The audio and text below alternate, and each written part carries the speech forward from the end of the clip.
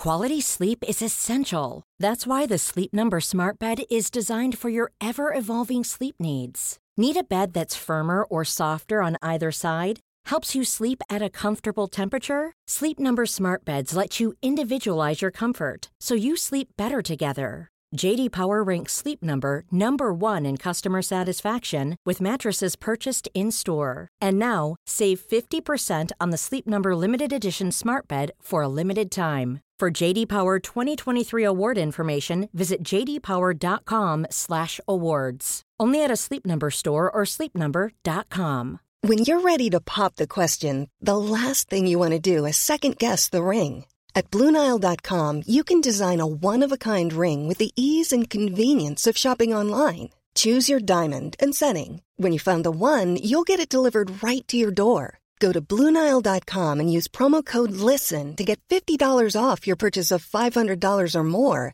That's code LISTEN at BlueNile.com for $50 off your purchase. BlueNile.com, code LISTEN.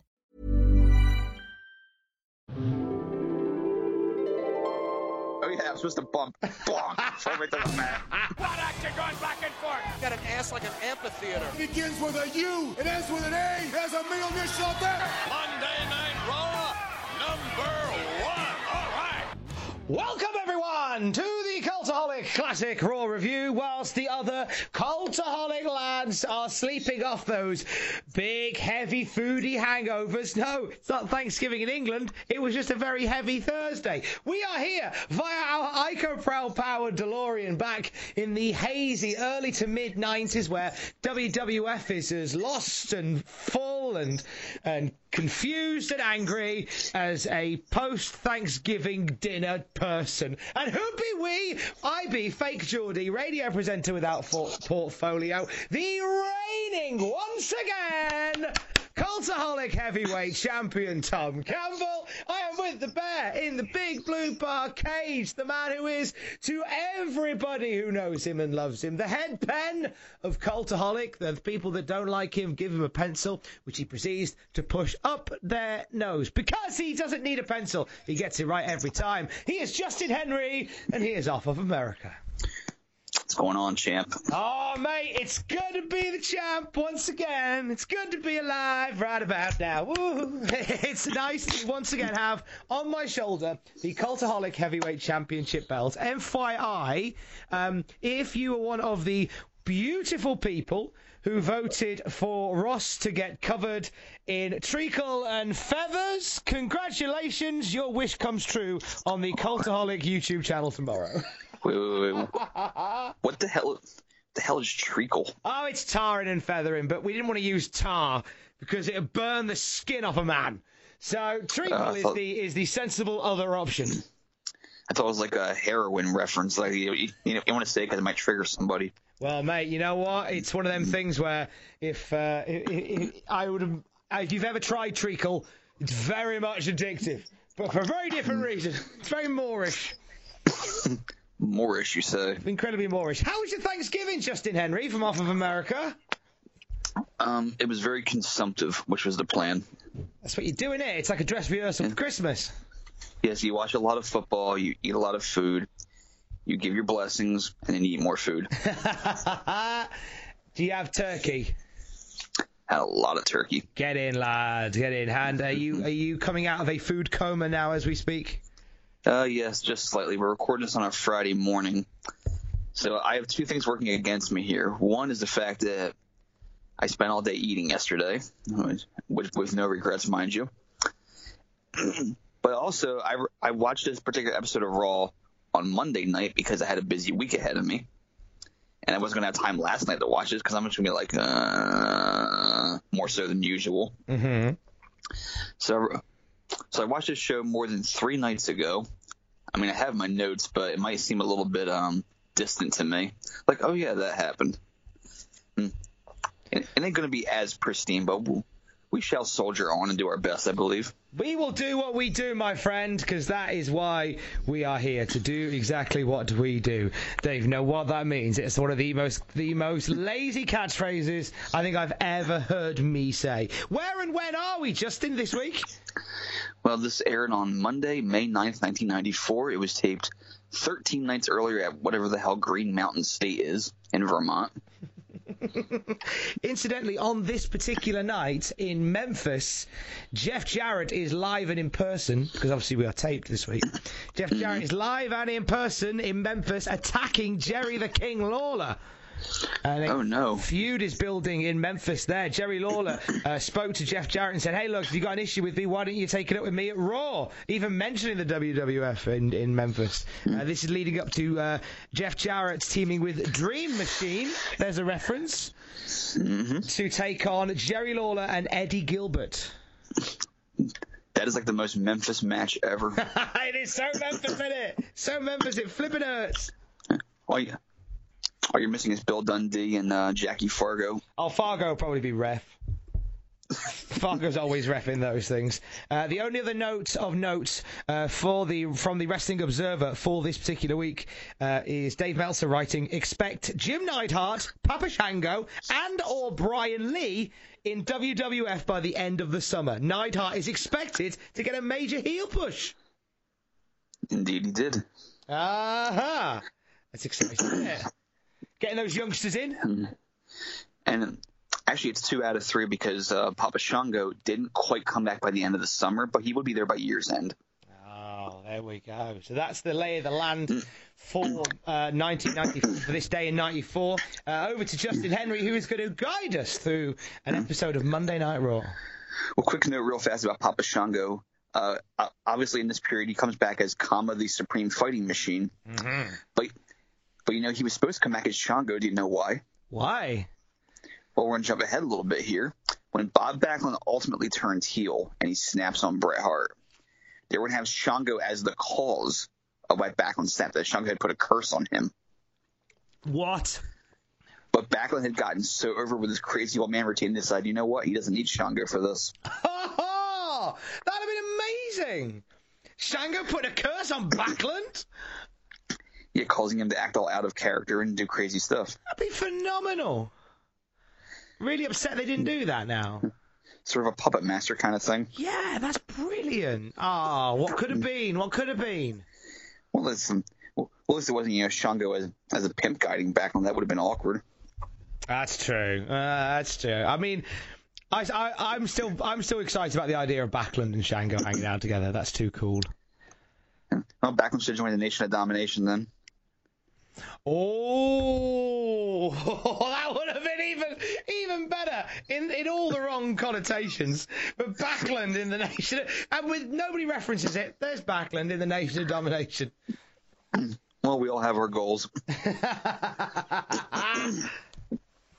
So we start off this show with the very shouty challenge that Earthquake made toward Yokozuna. Wants to go one-on-one and determine who the real big man in WWF is. Start the show with Vincent Savage. Savage is no longer an all-time great, Tom. He's now the one and the only Macho Man Randy Savage. Does that make him more or less likely to get a match? Less likely, because now all he is a Cobra Clutch Slam. Because that was Billy Gunn's finisher when he was the one. Oh yeah. Forgot about that. What a time that was. Yeah, we'll cross that bridge in 6 years. We're still doing this show. I'm dying next year. I don't think it'll be me. No, Shango's going to bring you back. Oh, is he? Oh, get in. We're just going to have another Tom Campbell a la Kendo Nagasaki. It'll be, and Tom, like, from next year, like, it'll still be Tom and Justin doing it, and you'll hear my voice, but it will just be something slightly, there'll be something slightly different that nobody can quite put their finger on. Yes, it's, so if you want to audition to be Tom Campbell, it doesn't even matter what your nationality is, what your accent is, just, you know, tweet at us and let us know that you want to be the new Tom Campbell after January, whatever, 2020, when Tom ultimately passes away. Yeah, that'd be great if you could. Oh, the only qualification is you need to be a gobshite. That's the only real qualification you need. So wait, if you're champion when you die, can I have the belt? Yeah, mate, of course you can. I'll post it. Sweet. I'll post it, yeah. I'll just message Adam. How many times have you been champion? He held the belt on the news this week. Oh, that's nice. I let him hold it. I once held the heavyweight belt in the picture. Big deal. Did you? I have not seen this picture. It's an old Polaroid when I met Dwayne Gill 20 years ago. Oh, mate, that is a class act that you're hanging out with there. Absolutely. One of the greatest prelims of all time. One of the all-time greats. Speaking of, back to Randy Savage. On tonight's show, we have Yokozuna on the King's Court. We also have Razor Ramon versus Kwang in a King of the Ring qualifying match. And that's when Savage lets us know that he's so confident in Razor that he says, heads he wins, tails he wins. Yeah, this was a weird bit of dialogue where he was like, he's in the King of the Ring and he might win, but also he might not win. Oh, sorry, my episode of Monday Night Raw, which I just going to have cheekily play in the background, started with some noise on. Apologies. Yeah, it was a weird line where he was like, heads, like, he's in the King of the Ring, but I also think he'll be the Intercontinental Champion one day. So heads he wins, tails he wins. It's like, well, no, he could lose the King of the Ring and lose his shot at the Intercontinental title. He really does speak in riddles like he's Jim Morrison. Yeah, it really does. Don't know how I feel about it, to be honest. He's like an Alice in Wonderland character. That's a very good analogy, actually. So we start off with Razor versus Kwang. Hey, how about that? Razor and his future best friend. I wonder if he knew it was him. Oh, that's true, because they would hang out loads, wouldn't they, down the road? Oh, yeah, Savio came to his defense as his old friend, Puerto Rican legend Savio Vega. Hey, they called him that, not me. Do they not call him one of the all-time greats? Not just yet. Because he still had to wrestle, that's why. Oh, yeah, once he stops wrestling, then he becomes an all-time great. Yes. So Razor, he gets Pyro for this match in this very, very, very small venue. Isn't everybody getting Pyro tonight? It seems like they are. Even the enhancement talents. Yeah, feels like. Well, if we do, we don't see it because they're normally already in the ring. Usually it's, they're on a budget. It's 1994. Fun fact about Kwang, Savio Vega still has the mask. Apparently his kids like to run around the house wearing it. Really? Yeah, isn't that adorable? Well, if my dad was Kwang, I'd do the same thing. It's true, actually. I wish my dad was Kwang. I'm happy with my dad, but I just wish sometimes he was Kwang. If your dad was Mantar, wouldn't you wear the giant fur head? Oh, all right. Okay, which wrestler would you like to be your dad? Haku. You can't, because he's my dad. Haku is everybody's dad. I'm your daddy now. They use his foreskin as a tarp when it rains at Yankee Stadium. Oh, God. Oh. Mental imagery. Man uses a live rattlesnake for a condom. Oh, he probably does, though.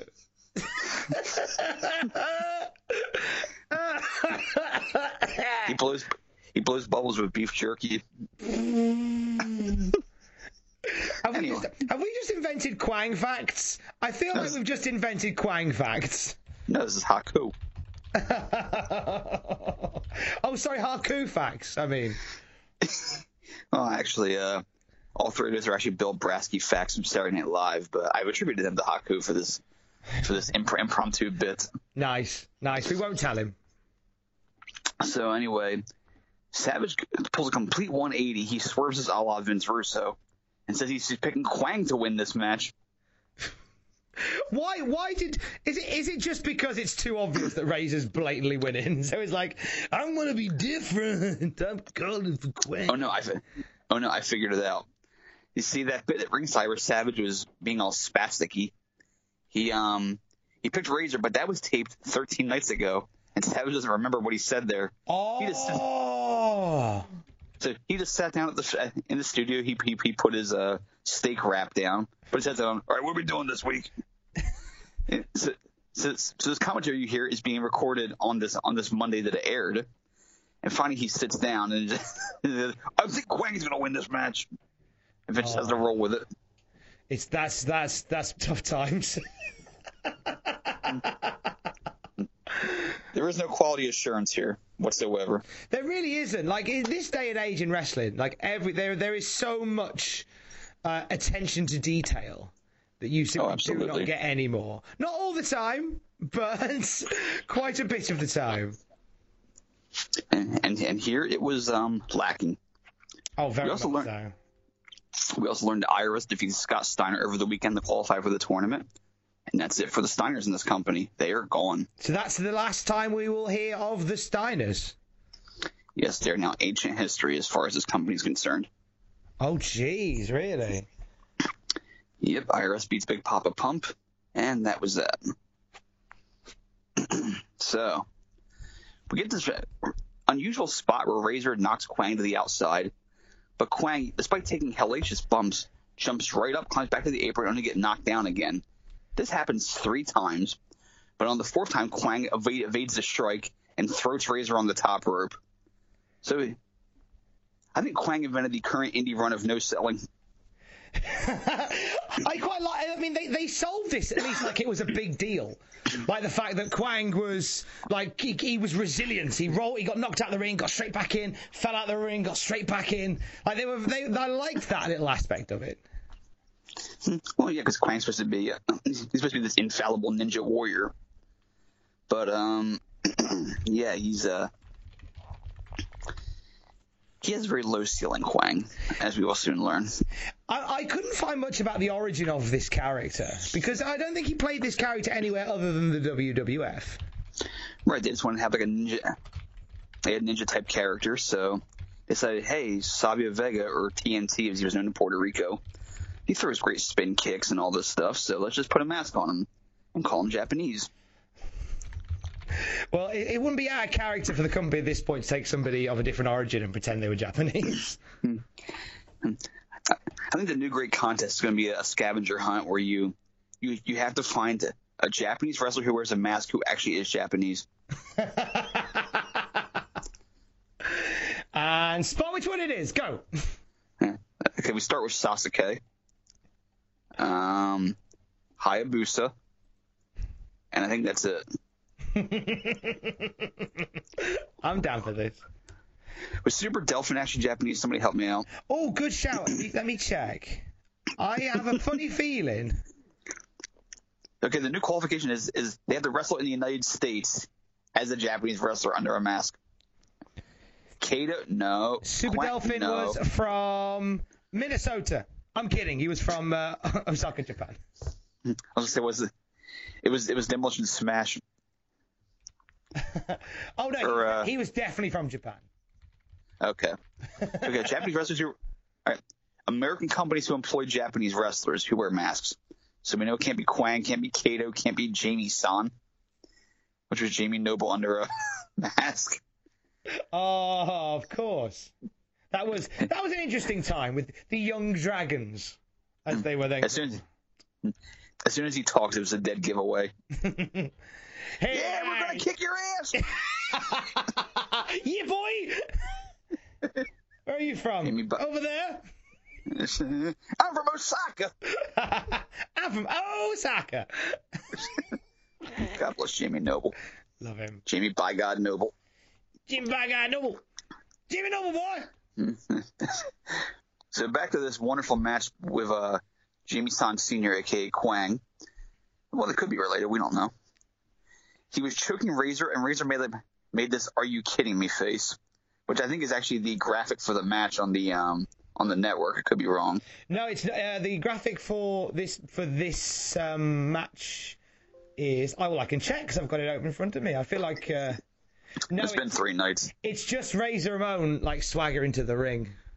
Okay, that's fair enough. I could have sworn this is what it was. Maybe I'm thinking of something else. Oh, I was thinking of that Jarrett spot from a few weeks ago where he had Razor in the sleep, and Razor was like, "Are you kidding me?" Yeah, I remember that one being a thing. Yeah, Razor's look of annoyance is his way of selling people he doesn't want to sell for. I'm annoyed by you. This is selling. It's like, all right, I guess I'll just do this spot then. And Vince, at this point, it's noticed that Razor has a spot of blood on his lip, and Vince promises, we'll go to wide shots if it gets too bad because we know kids are watching. Can you tell somebody was under the gun at this point? Oh, hey, do you know what? There is a line later on that is so on the head, on the nose, that it is like somebody is very much being watched. I'm sure you'll point that out because at this moment I cannot remember what that is. I've got it written down, Monfrere. Fret not. It's a good one. Vince notes that Razor broke his nose in the match with Diesel. So I have to ask, why is nothing covering his face then? He has a broken nose. It's a good point. I mean, good. He should have some kind of protection on for it. Like, The Undertaker wasn't too shy to wear protection for his nose when he broke it. And that's The Undertaker. Oh, that was worse than the nose. But that was his orbital bone. That was much worse. Oh, yeah, I suppose it was. It was a lot worse. Almost had his eye socket crushed. Like, we've got Whacking Wild, formerly TJP.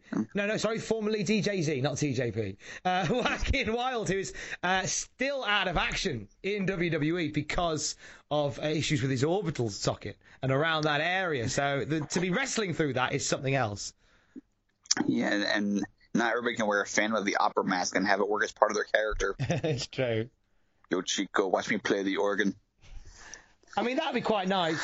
Razor Ramon in Phantom of the Opera. John! The Phantom of South Beach.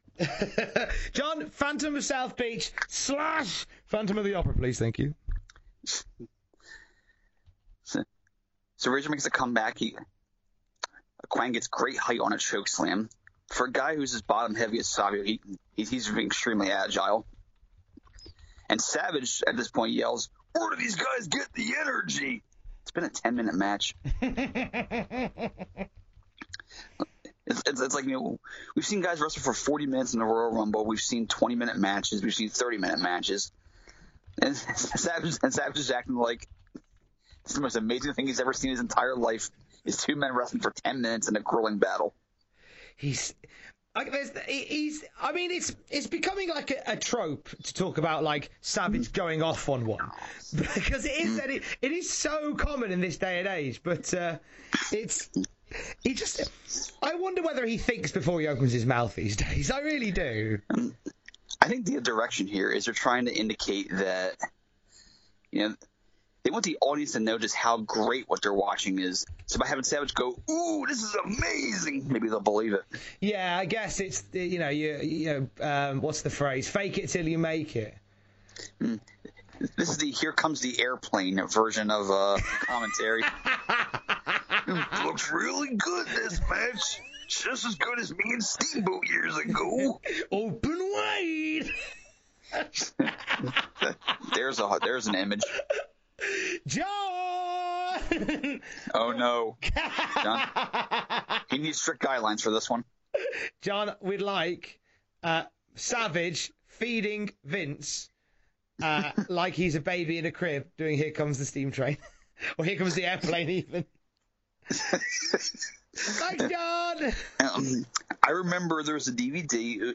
It was a WWF 50th anniversary DVD, or WWE 50th anniversary. Jake Roberts was one of the talking heads on it. And he was so, impressed by improved technology that every time they came to him, he was always, gobsmacked by how things were. Like, what the hell? We have 7 cameras? We have TV trucks outside? It's like he's impressed by little things. And that's what Savage is like here. Like, wow, an arm bar. How's he going to survive this? I mean, I'm all for making moves seem far more impressive than they really are. But let's be reasonable here. A chop to the chest. Call the coroner. Let's exercise a bit of brevity here. Exactly. It's good, but it's not great. There's spoon feeding and there's hitting somebody in the head with a shovel. Yeah, there's a lot of shovel feeding going on here. We go right to the finish, and Razor tries picking Quang up for the Razor's Edge, but there's a little bit of an issue. And he's trying to herc Savio up, and, well, it doesn't go right. They both go down like a ton of bricks. But the second time they get it right, and Razor, he doesn't do the simple fall forward version of the Edge this time. He just bombs Savio down. I think he was a little annoyed. He just absolutely clatters him. Yeah, he's... Do you reckon, was that first struggle for the Razor's Edge? Was that him legitimately struggling with the Razor's Edge, do we think? It's possible. I mean, Quang's a heavier wrestler. I mean, he may have been out of energy, as Savage might have indicated. Yeah, I didn't know whether it was a deeper sell than we were giving it credit for. I mean, it is a hard move to do if you think about it. You're trying to get a guy over your shoulder like a 250-pound man, and just trying to steady him and then pick him up in that death drop. So, I mean, yeah, it could have been effed up, but they recovered well. But Razor, yeah, he had like a Thunder Fire power bomb just to finish it off with, like, and blow the finish bang. But Razor wins. He's in the tournament. Of course he is. It'd be foolish to have a King of the Ring without him making an appearance. He is one of those stars that feels right for the King of the Ring. Especially in the early days of the tournament. Yeah. Speaking of King of the Ring, we go to the King of the Ring report. Oh. That is a bitchin' satin jacket on Todd. Oh my God! This guy looks more like, pardon my language, this guy looks like more of a wanker than normal, in my opinion. There's just something about him that every week he's becoming deeply unlikable. You sound like Scott Shannon.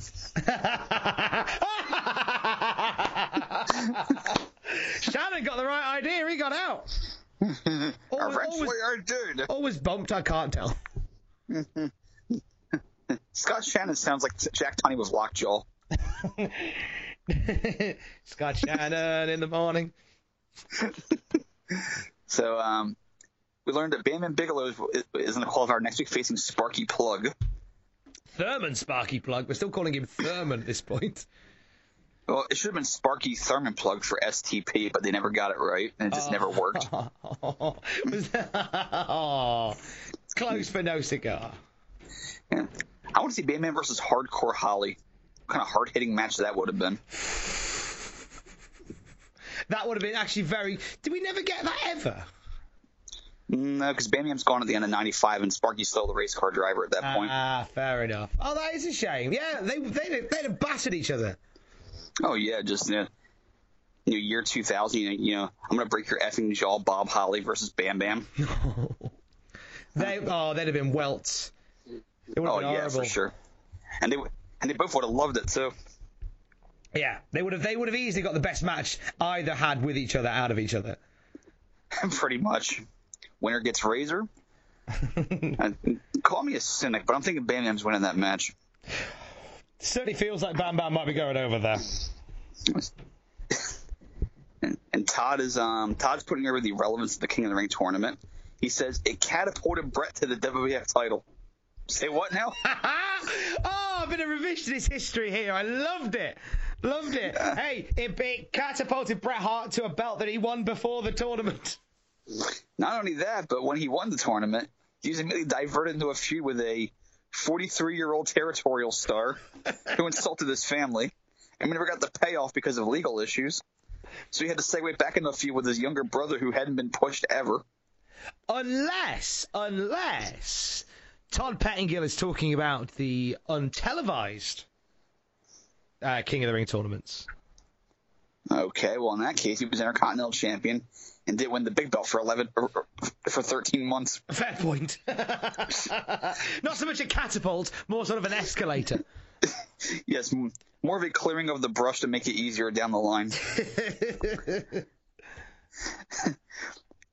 And it's at this point that we learned that we're getting a match for the ages. And by ages, I mean over the age of 40. When Jerry the King Lawler is going to wrestle Rowdy Roddy Piper in a match I would have loved to have seen in 1984. But this is 1994. I can't wait till we do this. Watch along. What do we think of the bottom line with Roddy Piper? Okay. Oh, here we go. All right, listen. I love the Hot Rod. To me, he's the greatest heel of all time. He's in the top 5 speakers in wrestling history, top 5 promos in wrestling history.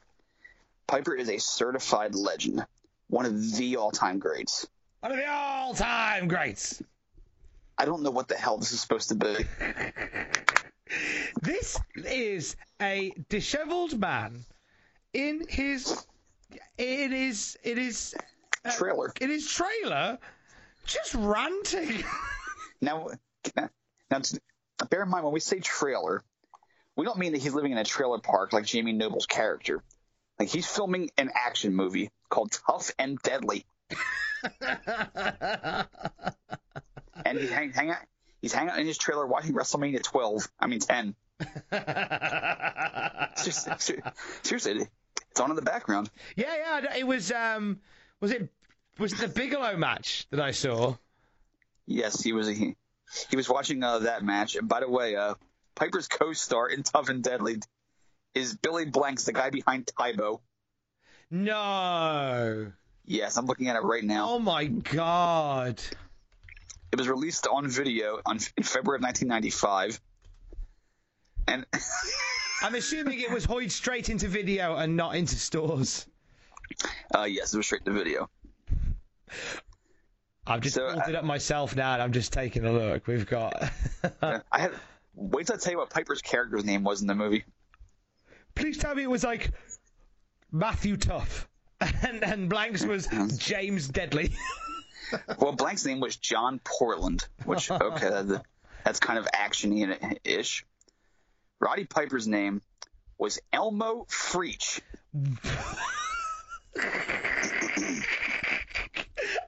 Okay. Wow. It's as if somebody went, what's the worst name we can think of? Elmo Freach. At this point, was Elmo a character on Sesame Street? He certainly was. He was, wasn't he? He was 2 years away from tickle form. And a day away from retirement.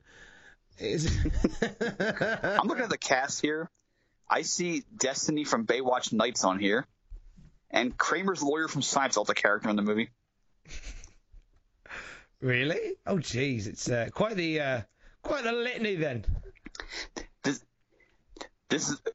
does play into my love of D-level actors. But yes, Phil Morris and Lisa Stahl are both in this movie. Is there a plot for this? Was there a plot in the first place? Okay, the plot, for this movie goes as follows. Elmo Freach is a private investigator and was contracted by John Portland, a CIA agent who suffers amnesia, in order to reveal a dubious case of drug smuggling in which are involved big fishes of the CIA and from Washington. I'm looking at it, and that is grammatically jumbled. There was another film that they were both in called Back in Action. They were in a world that they didn't create. Roddy Piper is Elmo Freach in the sequel to Tough and Deadly, Back in Action. Is he? Oh, or is it in Back in Action? According to this, on the IMDb, Roddy Piper plays a character called Frank Rossi, and Billy Blanks plays a character called Billy. Wow, that's a tough stretch. The Piper-Blanks combo was so hot, they made 2 films that year. Well, hopefully Tough and Deadly answered all the questions that were left unanswered by Back in Action. I hope Tough and Deadly gives all the answers to questions set in Back in Action. Just to confuse matters. We should watch this for one of the watch-alongs. Oh, do you know what? I think we are overdue watching like a film from this era starring some wrestlers, and I think it should be one of the Piper's films. How about Mr. Nanny? Ooh, you saucy minx. That's quite a nice idea. Well, actually, the holidays are coming up. We should do Santa with Muscles. Santa with Muscles would probably make more sense to watch along together, I think. Okay, but I'll tell you what, while we're at this junction, just to let you know that myself, Justin Henry from the Cultaholic Classic Raw Review, and Matthew Gregg from the Cultaholic Classic SmackDown Review are coming together over 12 days of Christmas, where we are going to be watching back some of our favourite disaster pieces in wrestling, and offering some commentary tracks whilst we do, and you'll be hearing those very soon over Christmas. Yes, we're very excited to be watching some of the worst in wrestling, or in Matthew's case, he selected one match that's really good, but somewhat infamous. Oh, there's a little teaser for you. But yes, we're just going to have some fun riffing on some of the lighter side of wrestling, so to speak, and the not so good of pro wrestling. And we hope over Christmas that you enjoy some of our, you enjoy some suffering with us. If you're going to suffer over Christmas, we will suffer with you. Exactly. So back to Piper here. He's very subdued and possibly tired, which could be, read between the lines if you wish, but... Yeah, they have done the whole edgy static to go between takes, so this wasn't done in one take, so they've made it look quite arty for that reason. It may have been out of necessity. Mate, I've got to say, this vignette just looks so dodgy.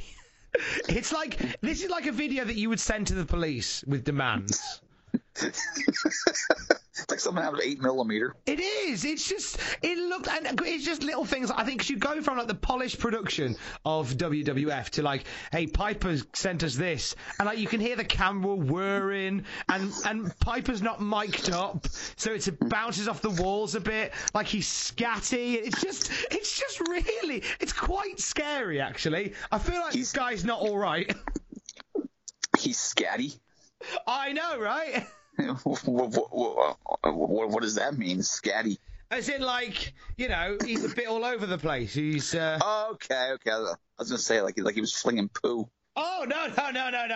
Scatty means something very different to that. It didn't mean not scatological. Okay, gotcha. Or Scatman, who was the one that sang ba ba da ba wee ba ba ba da ba. And then Jack Nicholson killed with an axe. Well, that happened. It was in a movie. It did. So anyway, Lawler apparently went to a children's hospital and taunted sick kids. Why? Now, I may be a cold-hearted cynic here, but I would have rather seen footage of that than this. He called them little brats, and do you know what? I'm gonna come across as a heel here, but being ill in whatever capacity doesn't give you a free pass. Well, I suppose. I have some friends who have been ill, and they have been absolute nightmares. Yeah, how dare they get sick? Yeah, I'm just saying. No, they were like... they were nightmares to deal with, and they were just generally crappy people.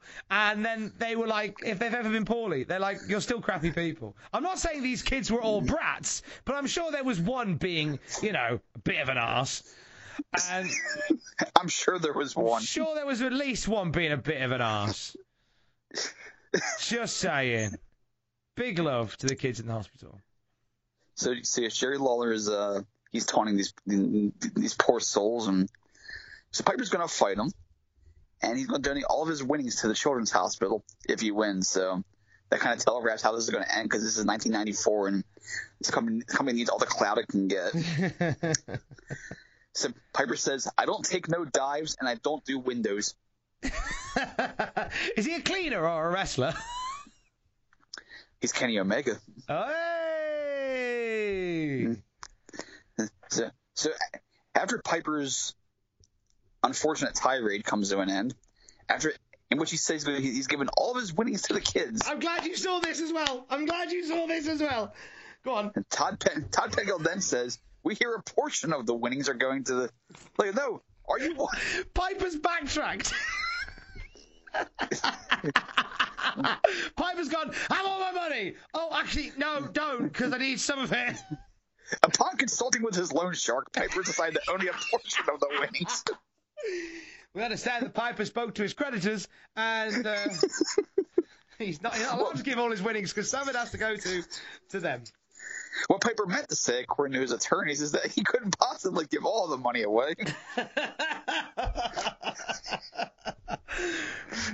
Thing is, right, like, I don't know where I'm assuming that obviously they were filmed separately, and one didn't see the other, but somebody must have proved this. Well, I mean, as NWA Power has shown us, sometimes things can go under the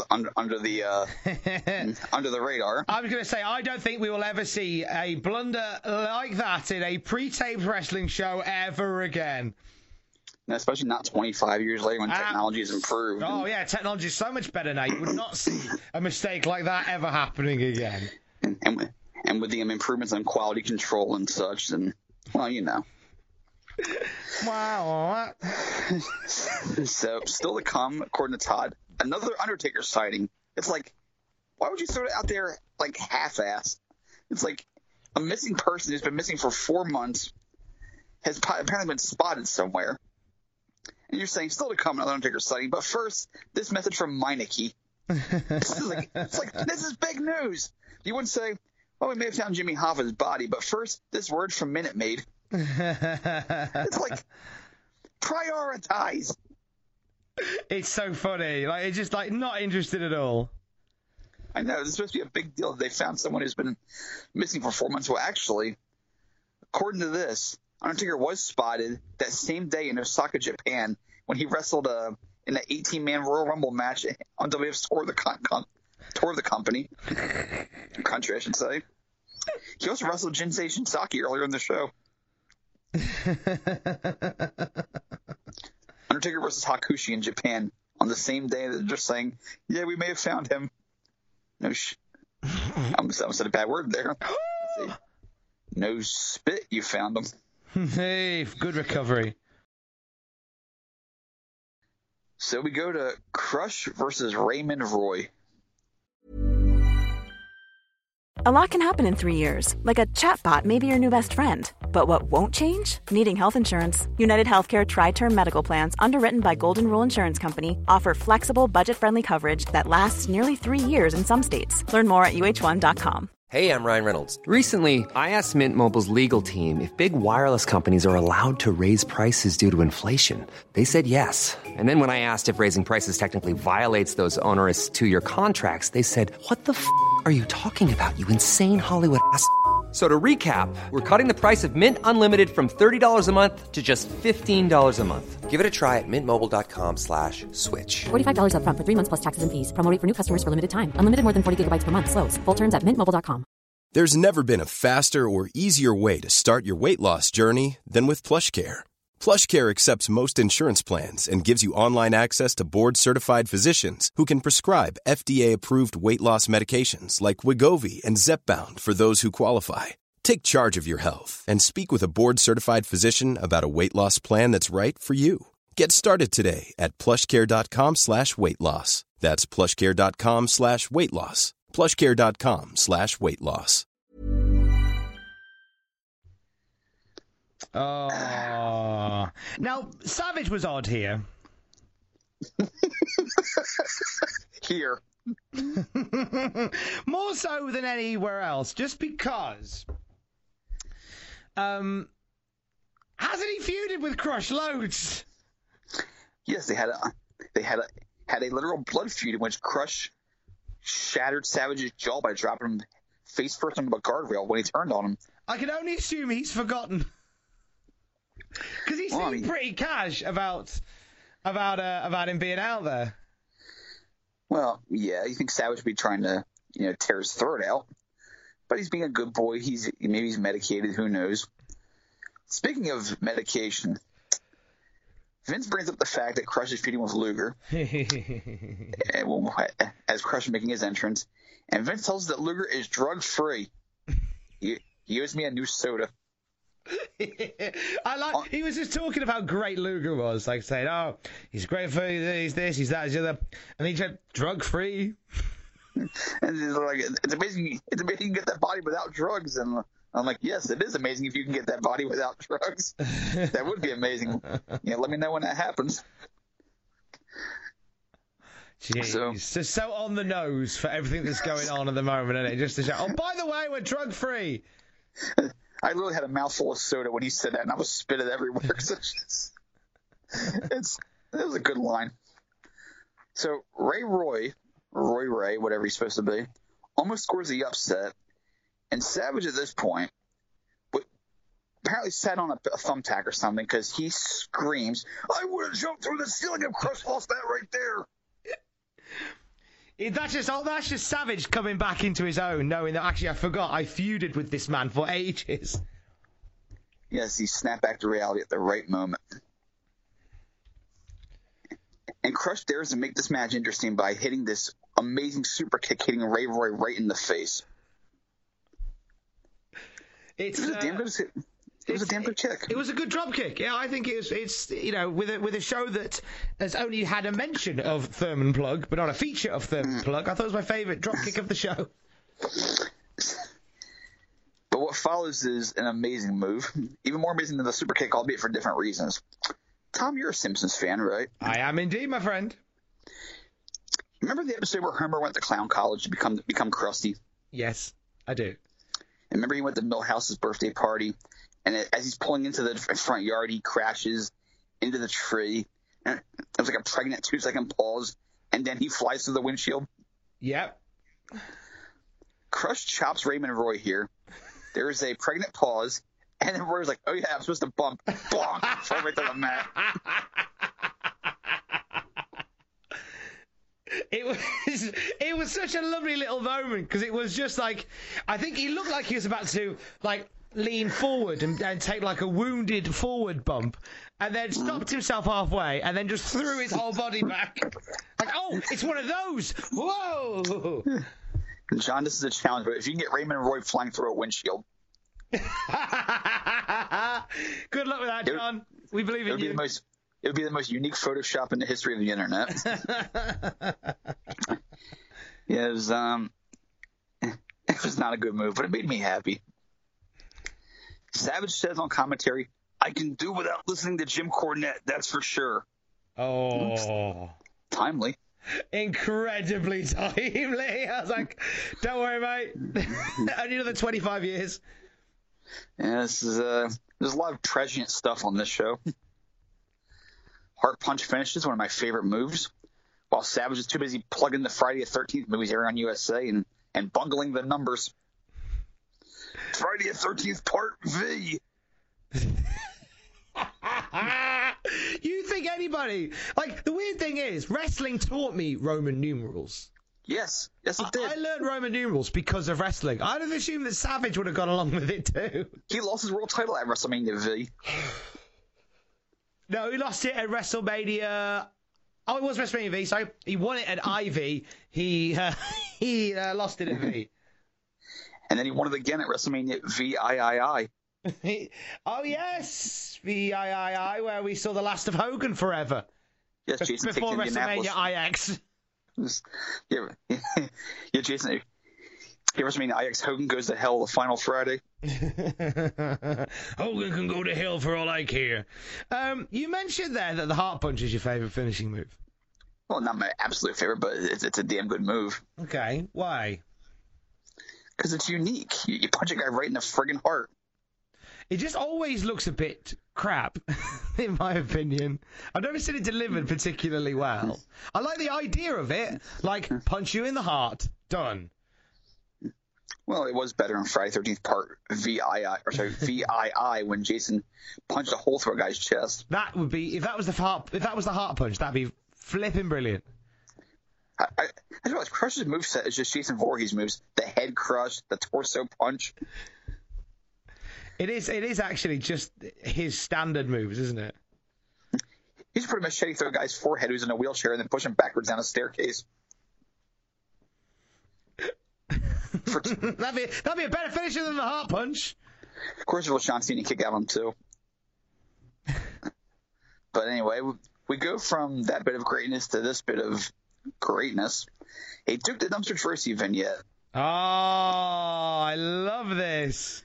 It's like a Southpaw vignette. It did, isn't it? This is a Southpaw regional wrestling vignette. Like, complete with, like, beautifully arranged gimmick all around the thing. Slow camera zoom in on Droese. And then lines about, like, you know, there's no obstacle, there's no mountain, da-da-da-da-da.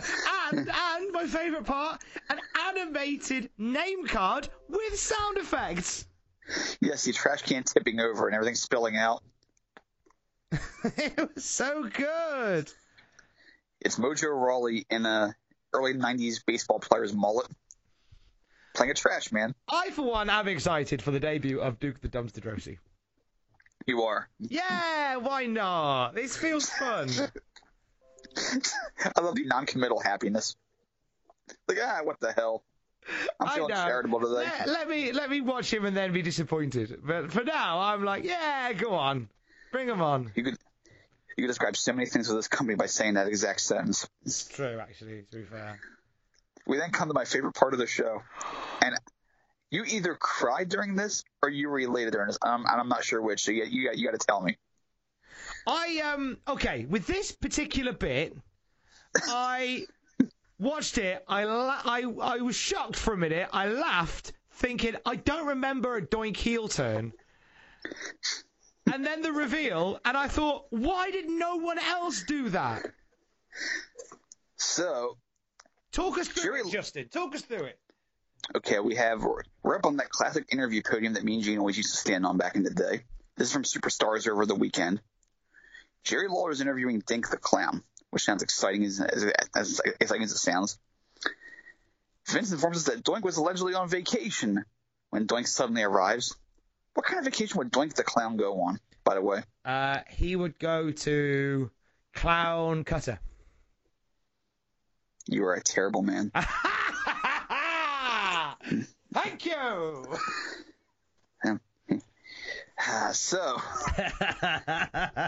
Definitely didn't write that down. Out comes Doink holding 2 pies. Doink in full Doink regalia. Dink's happy to see him. Lawler's shocked to see him. Doink's threatening to pie Lawler. And then suddenly, after teasing and milking the moment, he smashes both pies right into Dink's face. Then he pulls out silly string and starts spraying with it while Dink is rolling around, possibly tearful. Come on, you had to laugh at this part. I've wanted to do this for 6 months. Oh, this is funny. So Doink starts dancing in a somewhat uncharacteristic manner of Doink.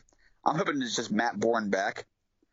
But no, he pulls off the mask part of his head covering. They reveal long flowing blonde locks because it is Jeff Jarrett. And the greatest thing Jeff Jarrett has ever done besides hit Moolah in the head with a guitar.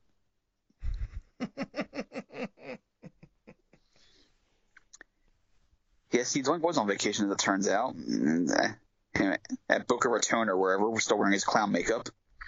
When Jarrett pulled a fast one on Dink and left him covered in all sorts of crap.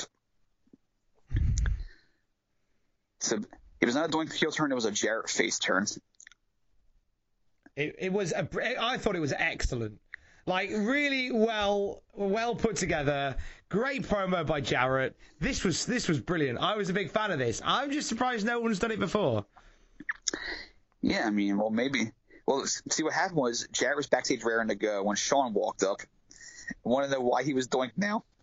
And it was very awkward, and thus no one wanted to do it ever again. Why'd they make you Doink? You know that story, right? Yes, I do. This is where Shawn Michaels was a little bit out of his tree, and he saw Chris Jericho disguised as Doink backstage. Yes. And he was like, "Why are they making you do Doink?" And Jericho tried to explain several times. And Shawn wasn't getting it. Yeah. So that's I don't like story. it. I don't like it. They never should have made you Doink. And speaking of Doink, why was Rey Mysterio Doink at Survivor Series? I don't know. He was Doink. Was he?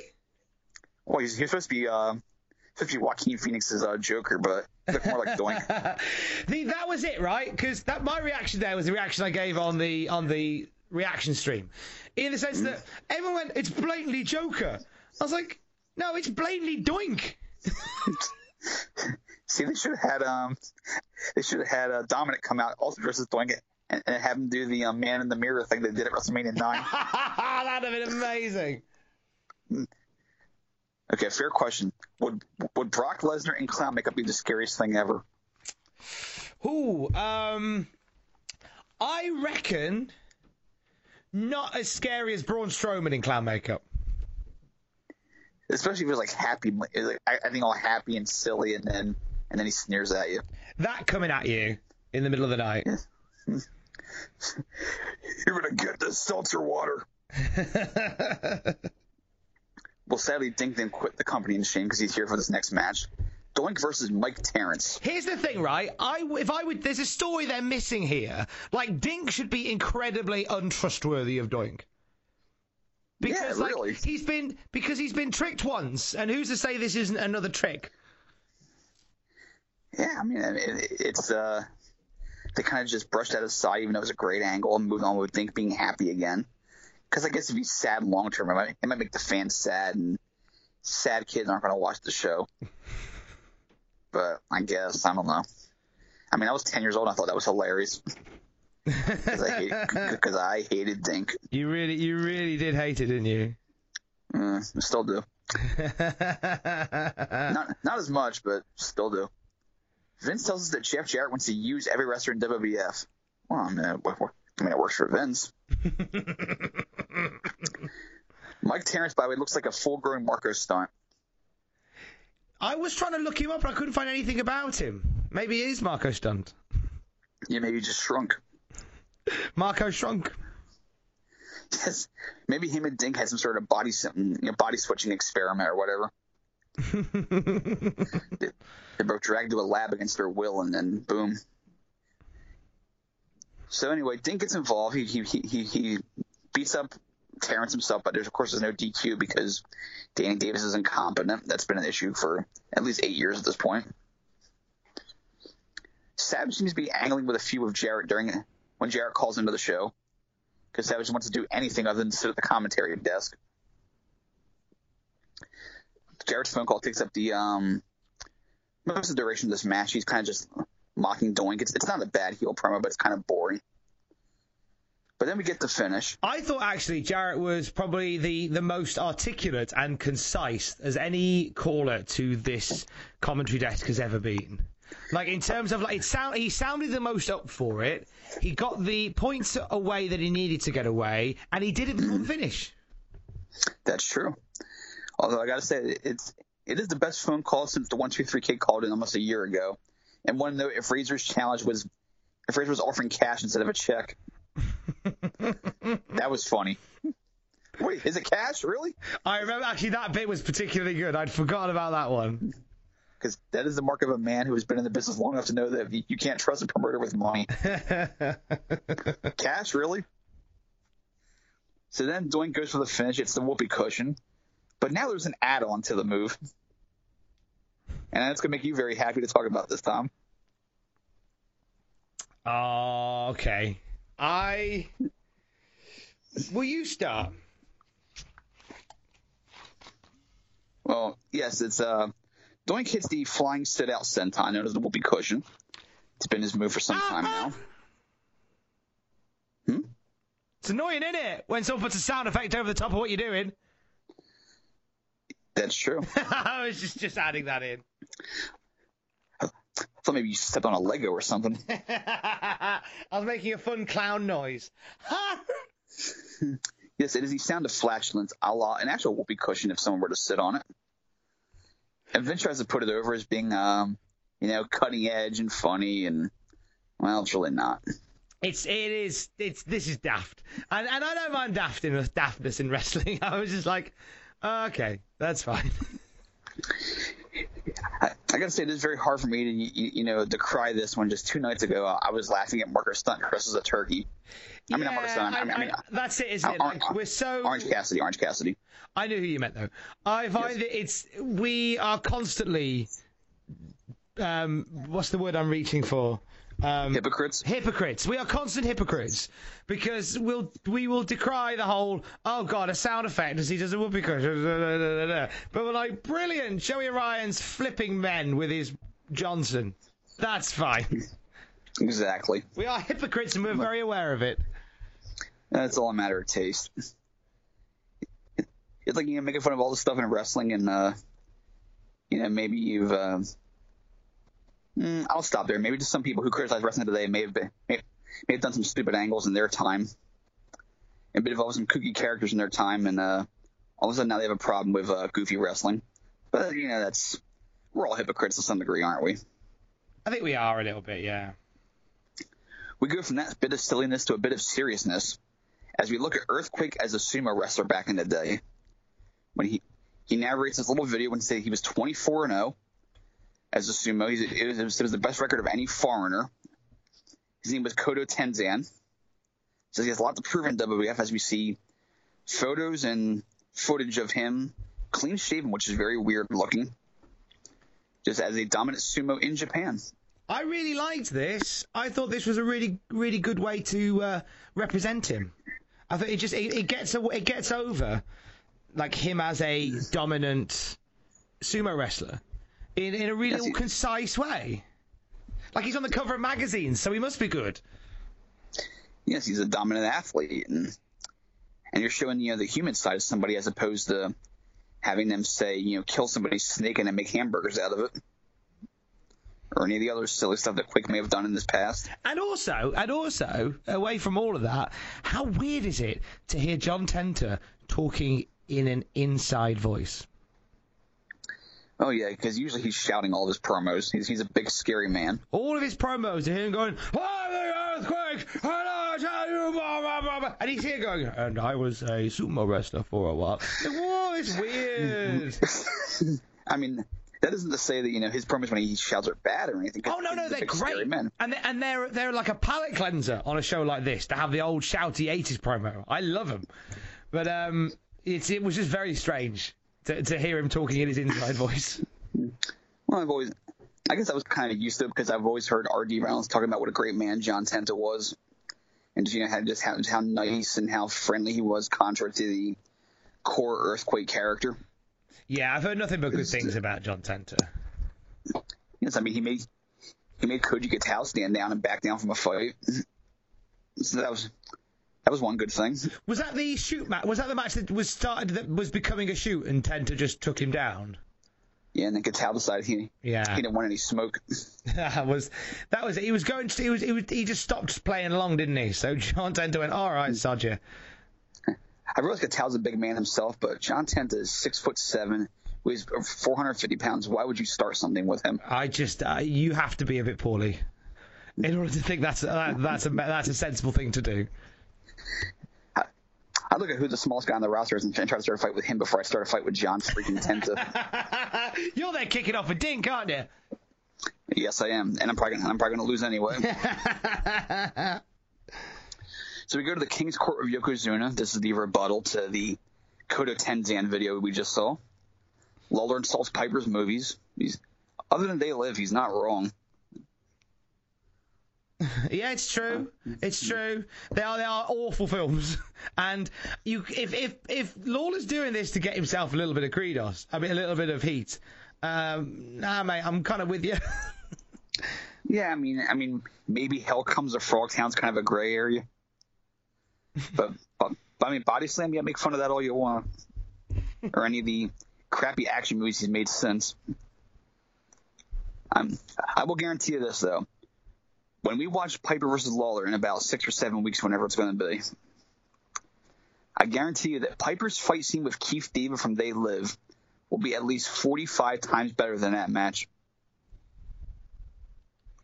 And if you've seen They Live, you know it's the best fight scene in movie history. So, Cornette puts over the athletes of today, which is kind of interesting. He says he puts Quig over as an athlete, which is doing the right thing as a heel. You don't cut the babyface down. You put them over how great they are, but you insinuate or you insist that your guy, the heel, is superior, which is what Cornette does here, which is a great bit of old school storytelling that you don't often see.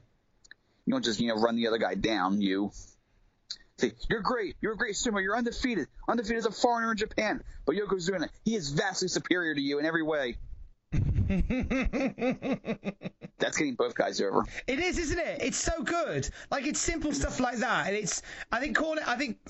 and this is what's annoying about the whole Jim Cornette thing, is that when he's not being Jim Cornette, he's actually an incredible mouthpiece for a wrestler. He is talented and versatile and helpful in so many ways. But it would be sad if his legacy in the business was, especially among this generation, is being how people see him now. And that'd be unfortunate, because I've talked to Jim a few times. It's been nothing but gracious to me. I've learned from talking to him. As a historian of the business, there are a few greater than him. Yeah. With his recall and his storytelling ability. I wish him the best, obviously. Yeah, I just want him to be happy and not offensive. It's too much to ask. Cornette does say at one point, "I'm bilingual," and Lawler goes, "I've heard that about you." I see where they were going. Oh, man. He insists that Yokozuna is the best that one can be at sumo because his name indicates it. Yeah. Because Yokozuna literally means grand champion. That's nice, because that's never been really made overly clear to the audience. So it's nice, and knowing where we're going with this, it's nice to drop that in. Yes, it's like Yokozuna's like all the time has been like his surname, like he's Carl Yokozuna. Yeah, that's how it feels, isn't it? But there's actually some much deeper meaning to it. He looks like a Carl. So Cornette proposes a sumo match between Yokozuna and Earthquake for next week on Monday Night Raw. Take the ropes down, have a sumo match. Are you excited for that match, Tom? Do you know what? I am. I'm looking. It's something different, and there's something. I don't know whether it'll be any good. I mean, it could be appalling, but there's something about it that I like the idea of it. It could be appalling, but I like the idea of it. I thought that was a good way to put it. Are you not buzzing for it? Well, I am because it is novel. It's something off the beaten path, and that's what the show needs at this point. Is off the beaten path, and in a way that's productive, not whoopee cushion sounds. So yes, I'm excited for the sumo match between these two behemoths, Yokozuna and Earthquake. Yeah, I'm ready for it. We get some Undertaker sightings. We talked to some laborer out in the field who says Taker was sleeping in some trench they dug because it was 6 feet deep, apparently. I like how they insist on continuing with these things. Now, have you noticed that in each of these vignettes, which apparently Taker's been seen all over the world, these are global sightings, possibly at the very least nationwide sightings.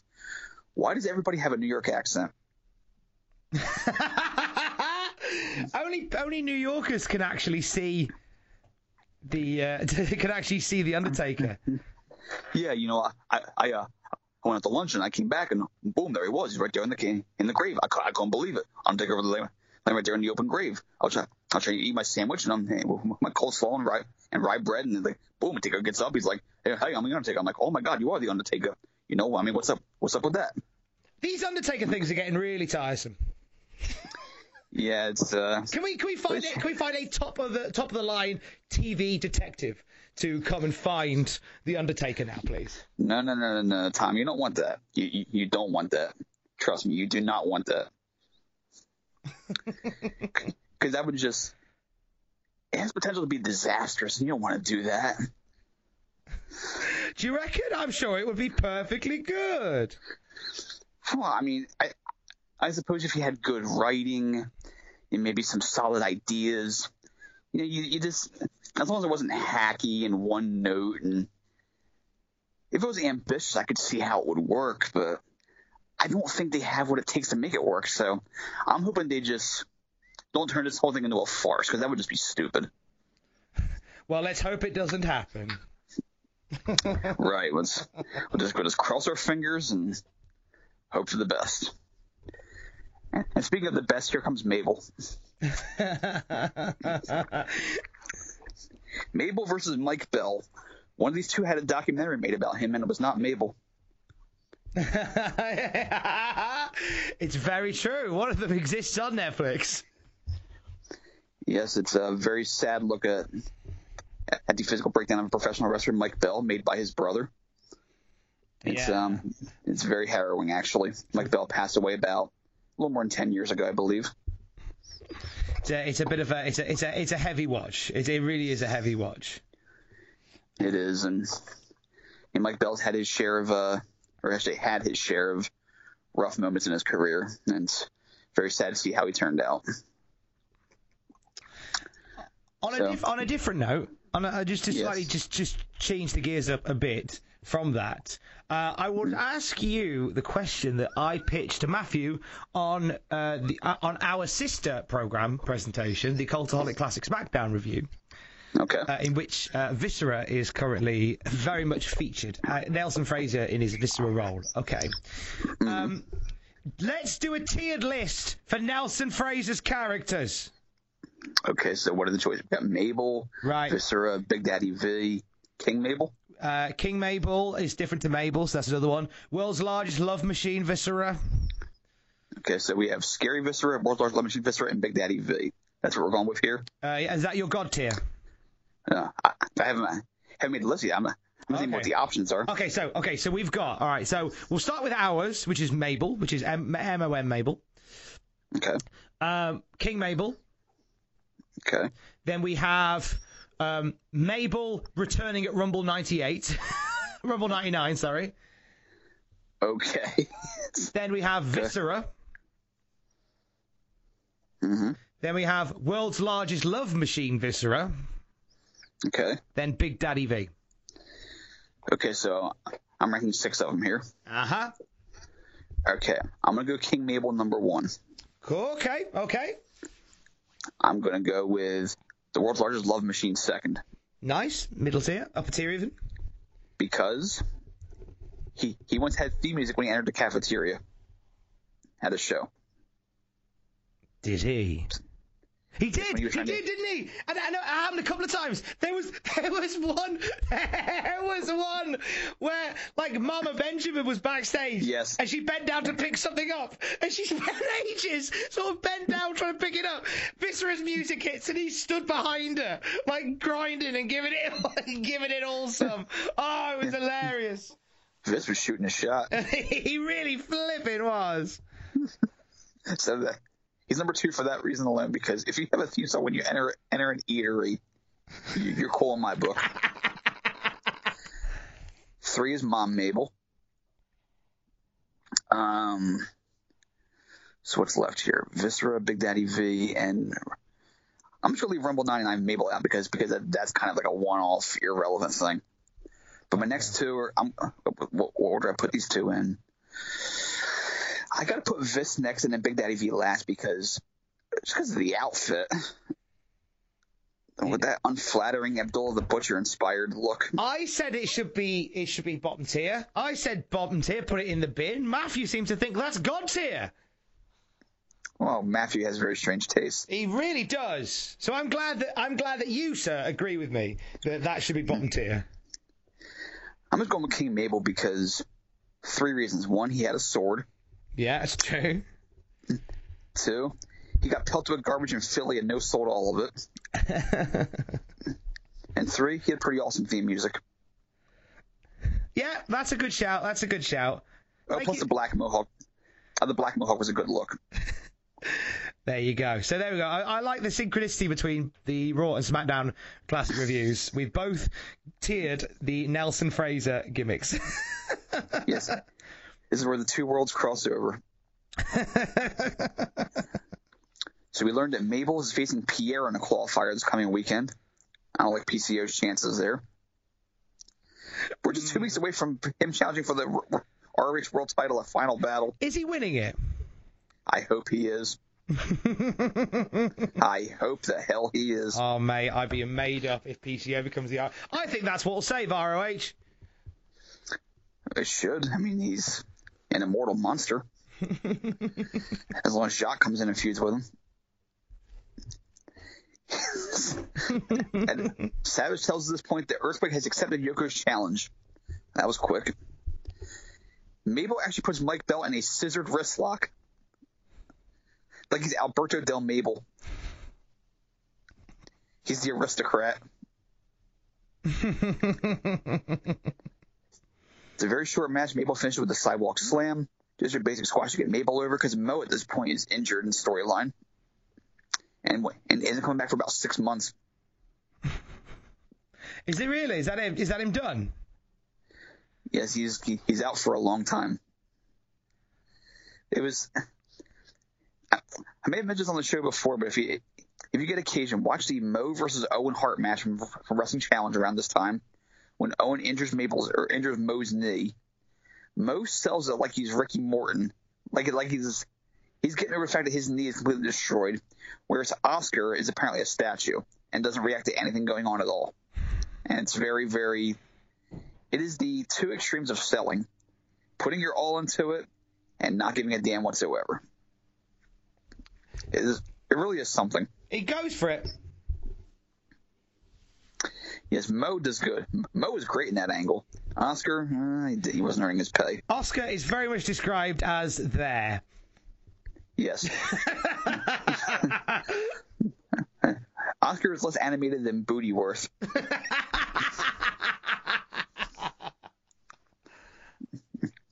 Oscar's about as animated as as an origami swan.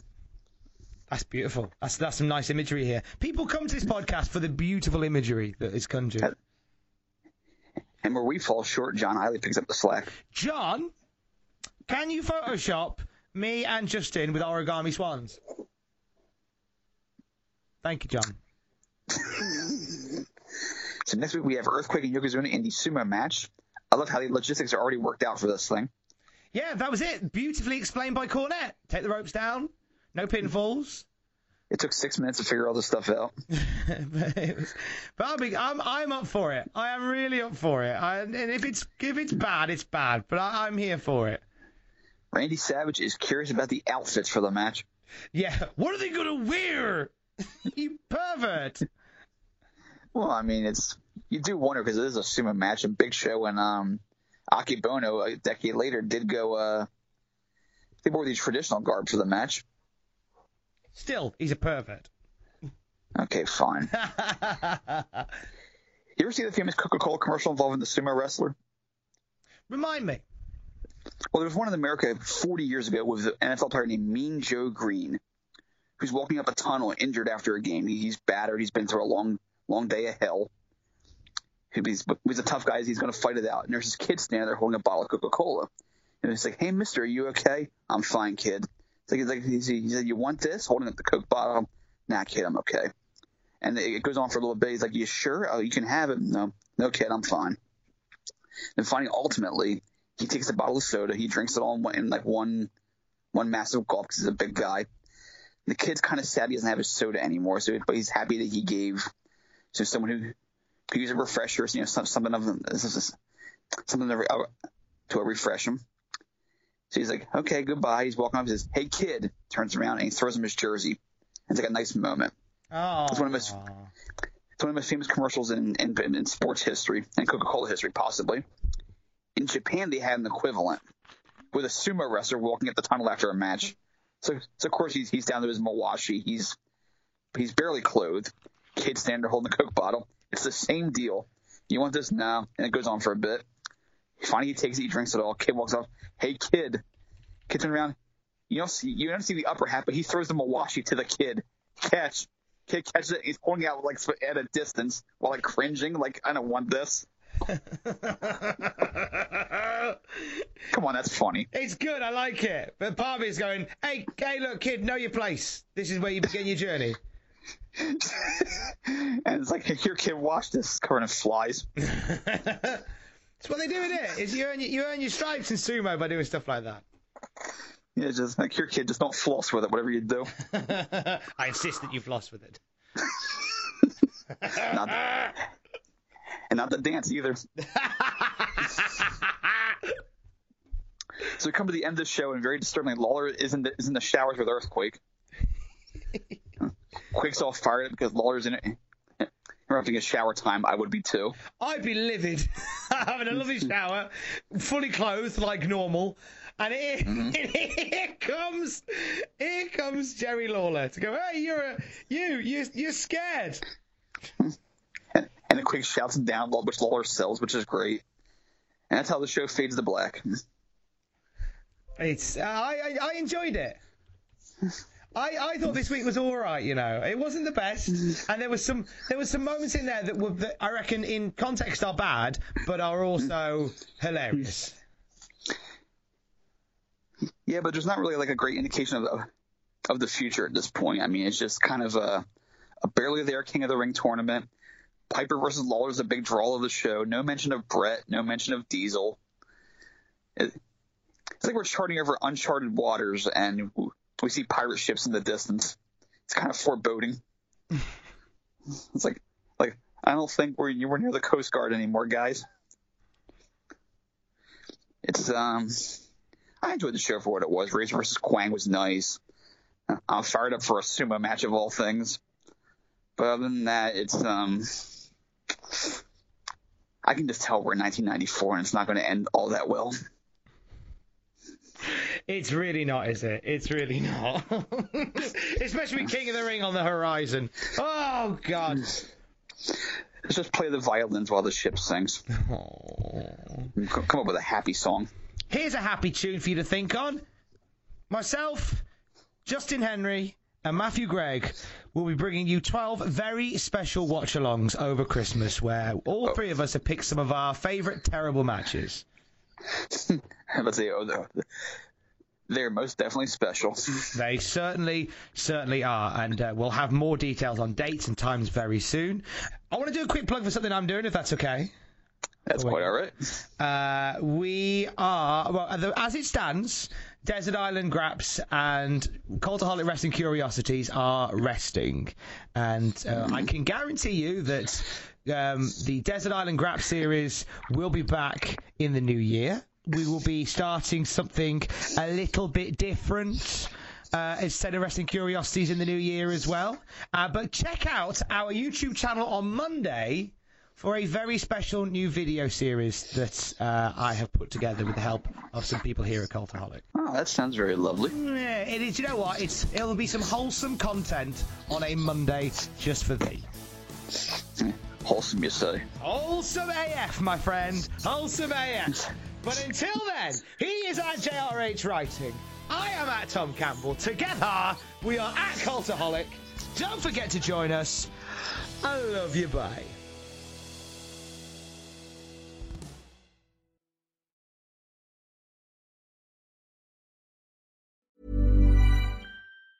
Hi, I'm Daniel, founder of Pretty Litter. Did you know cats tend to hide symptoms of sickness and pain? I learned this the hard way after losing my cat, Gingy. So I created Pretty Litter, a health monitoring litter that helps detect early signs of illness by changing colors, saving you money and potentially your cat's life. Pretty Litter is veterinarian developed, and it's the easiest way to keep tabs on your fur baby's health right at home. Go to prettylitter.com and use code ACAST for 20% off your first order and a free cat toy. Terms and conditions apply. See site for details. Mom deserves the best, and there's no better place to shop for Mother's Day than Whole Foods Market. They're your destination for unbeatable savings, from premium gifts to show-stopping flowers and irresistible desserts. Start by saving 33% with Prime on all body care and candles. Then get a 15-stem bunch of tulips for just $9.99 each with Prime. Round out Mom's menu with festive rosé, irresistible berry chantilly cake, and more special treats. Come celebrate Mother's Day at Whole Foods Market. For all the wrestling headlines in just 10 minutes, search Cultaholic Wrestling News on Apple, Spotify, or wherever you get your podcasts from.